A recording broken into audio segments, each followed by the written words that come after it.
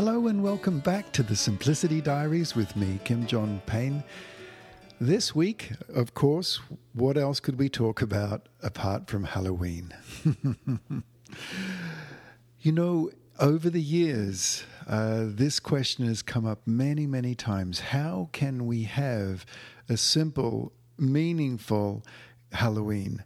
Yes, a little bit scary and edgy too, but how can we keep it from becoming just goofy, at least, and just downright overwhelming at worst for our children, particularly our younger children? So here are some hints. And here are some things that I've picked up from parents over the years that have been good contributors, really, to having a Halloween that is genuinely fun for everyone.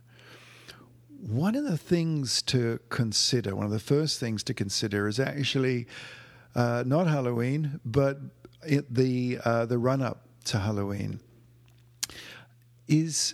One of the things that you might want to consider is having stronger than normal rituals and rhythms in your family life in the couple of days or a week before Halloween. Just get your bedtimes together, really focus on having good meal times. Have a child launch out into Halloween and all that means from an extra secure, safe base of family life. You know, be careful to just take a little more care to have lots of lovely chats at meal times, bedtimes that are just a little warmer and cozier, because Halloween, no matter how much we try and avoid it, almost inevitably will be scary for some children. And one of the ways in which to ensure the child is really not overwhelmed by that and freaked out by it is to have that little bit of extra warmth and security. It's preventative, really, rather than just waiting for Halloween itself, and just pay real attention to that. The other things that we notice around Halloween is that just about everything that a child sees and touches and experiences they're trying to make meaning of it, particularly little ones, 2, 3, 4-year-olds. It's a very sensual world for them. They're very sense-oriented. When they're particularly little, everything goes in their mouth, right? Some of you might be in that stage. I sure remember that stage. They want to taste it, touch it, feel it. And Halloween can be particularly disturbing to children, young ones, because it is a sort of a sensory overwhelm, and as such, it can create a lot of anxiety in children, and that sense of security and familiarity can just go right out the window. So keep Halloween low key. Just try and dial the whole thing back. It's, as we know, it's kind of gotten to be a merchandiser's paradise where they can sell large quantities of really, not great plastic, rubber, ghoulish stuff. And just if we can keep it low key, if they want to wear a costume, that's fine. But keep the costume very simple. They don't have to have all that ghoulish stuff surrounding, on their bodies, and blood dripping and daggers and all this, implants of dental, like vampire, replica mouthpieces and all that kind of stuff. It's basically just merchandisers wanting to sell that stuff to us, and little children live so strongly in their imagination that they don't need it anyway. All they need is maybe just some cloth around their shoulders, perhaps a simple headgear. They see it as dress-ups. They don't see it as ghoulish and images of death all around them. These little children have come into this world to celebrate life, to be here, to be in the world, and these really overblown images of vampires and skeletons, and it's going in the opposite. That's not where they're going. They're coming into life, not going out of life. Let them be in life. And so the costumes that they wear can just be very simple, very, very simple indeed. Another thing is to monitor our children really carefully. If we see them getting wound up in any way, move in quickly. Just move in and just I call this we direct. WE, we direct. Off we go. Let's all go. So you take the child and together, the two of you, we direct them. You take them to something, if it's a particularly ghoulish, particularly horrible, dripping blood sort of stuff, or not even. If you see them starting to get wound up or withdraw, maybe start melting down for no particular reason, they can start screeching and running around, and you're just thinking there's no reason for them doing this. They're just hyper. They've been wound up on the whole experience. It's like a sensory overwhelm to them.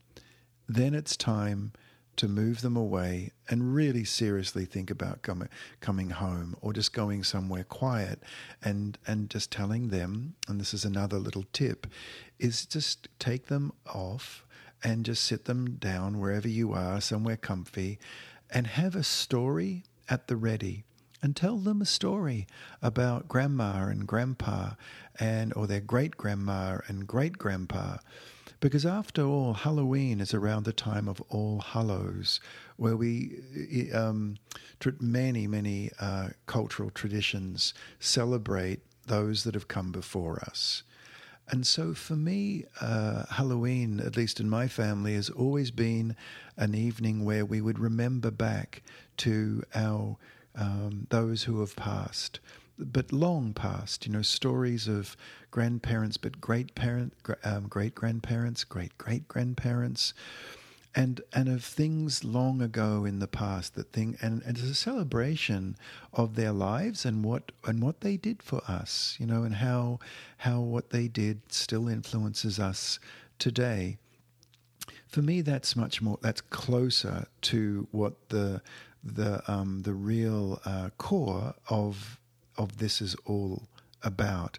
And at the very least, if you're not making that the central part of your celebration, at least have that up your sleeve so that you can make it a small part of the celebration, or you can have it ready for if your child is melting down, just draw them aside. And one of the best ways to reestablish a child's sense of equilibrium is telling them a story. But why not tell them a story of something that is, in line with what the season is, what the festival actually is? Be careful of masks. Be very careful of masks for little children. It can confuse and even terrify them. Avoid masks.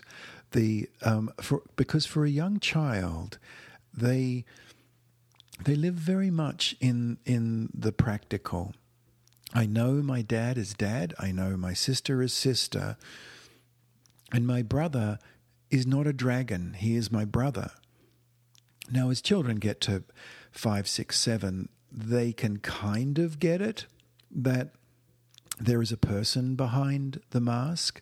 For any child much younger than 4, it's really quite edgy, and for a toddler, it's straight up terrifying.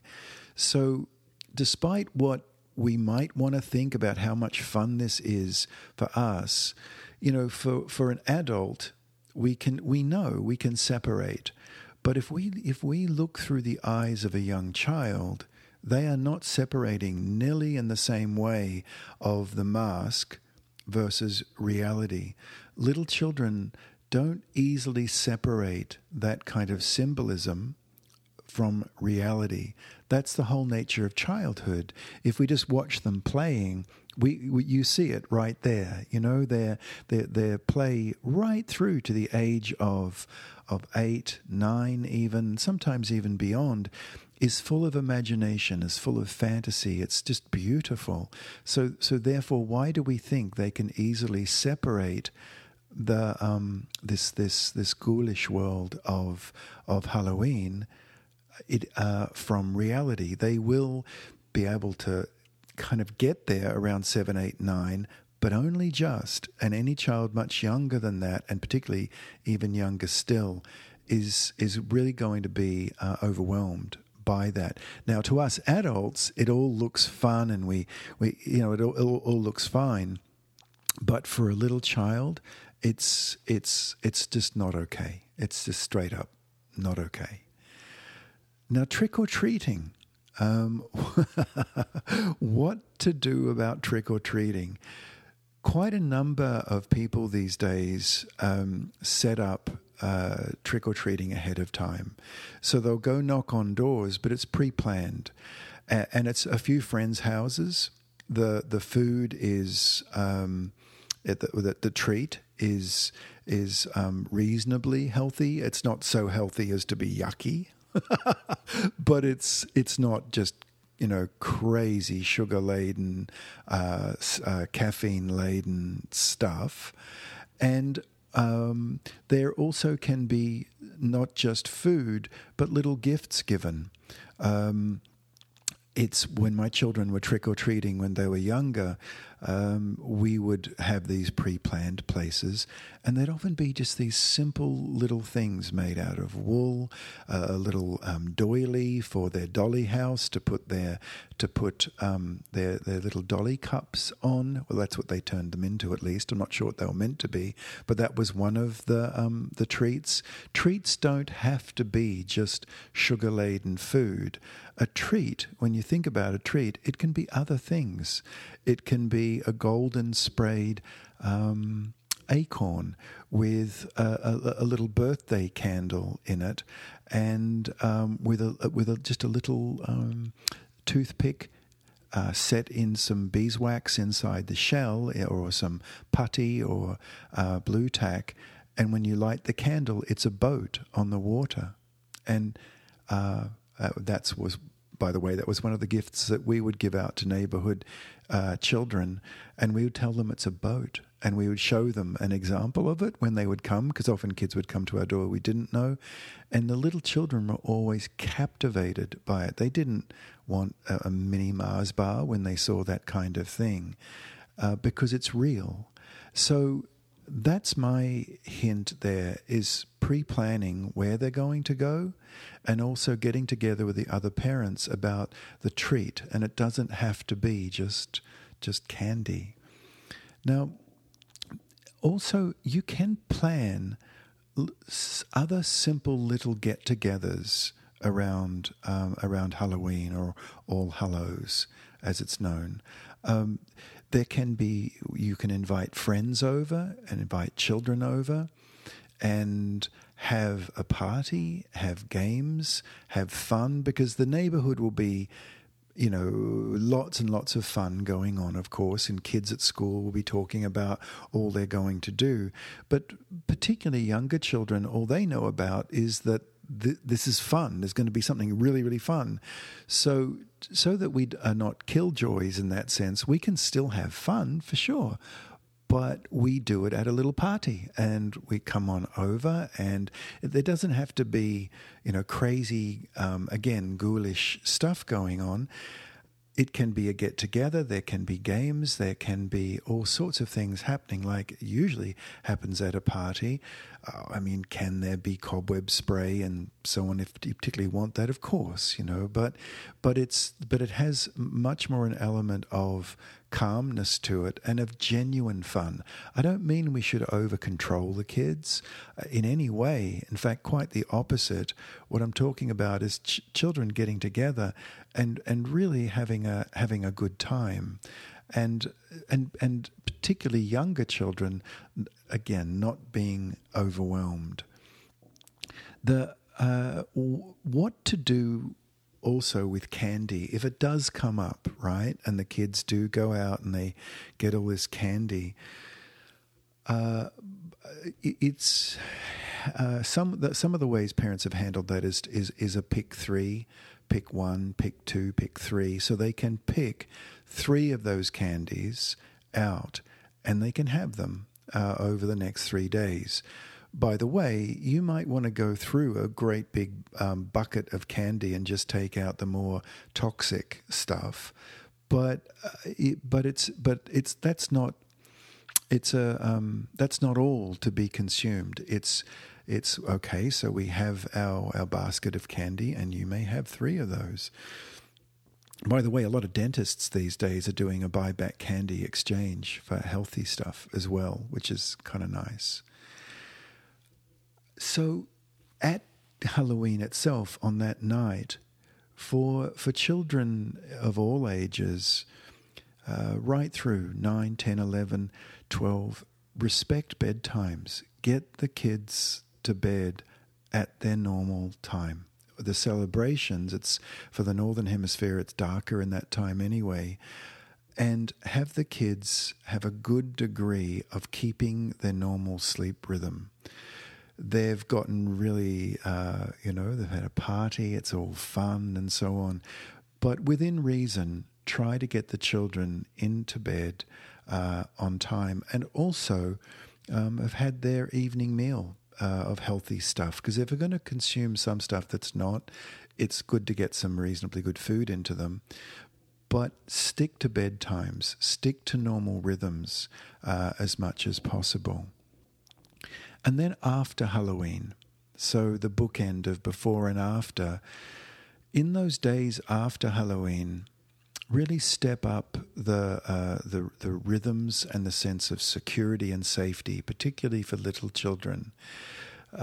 Some of you might remember in the Simplicity Parenting book, I quote a parent who said on her calendar she marks S days and C days, stimulating days and calming days, and every week has to have a balance of calming days and stimulating days. So if there's a stimulating, arousing, busy day like Halloween, then a calming day afterwards, or 2 calming days afterwards, is also really a thing to think about. Now, just finally, one of the things about Halloween that some parents have commented on that is also healthy and gives a sense of process is that if a child is going to have a costume, then, and it's a simple costume, have them make it, have them construct it, have the week ahead of time, stitching what it is that they want. If they want a cape, if they want a crown, if they want a sword. One doesn't go out just to a store and buy a nasty plastic sword with blood dripping on it. They can make a sword out of wood, or a shield, or whatever it is they want to dress up as. And I think the emphasis here is dress up. It's not death and ghosts and so on. Then it's very, very nice for them to actually make that, so that they're invested in the celebration itself. It isn't just easy come, easy go. And then afterwards, the costume gets carefully folded, perhaps in some tissue paper.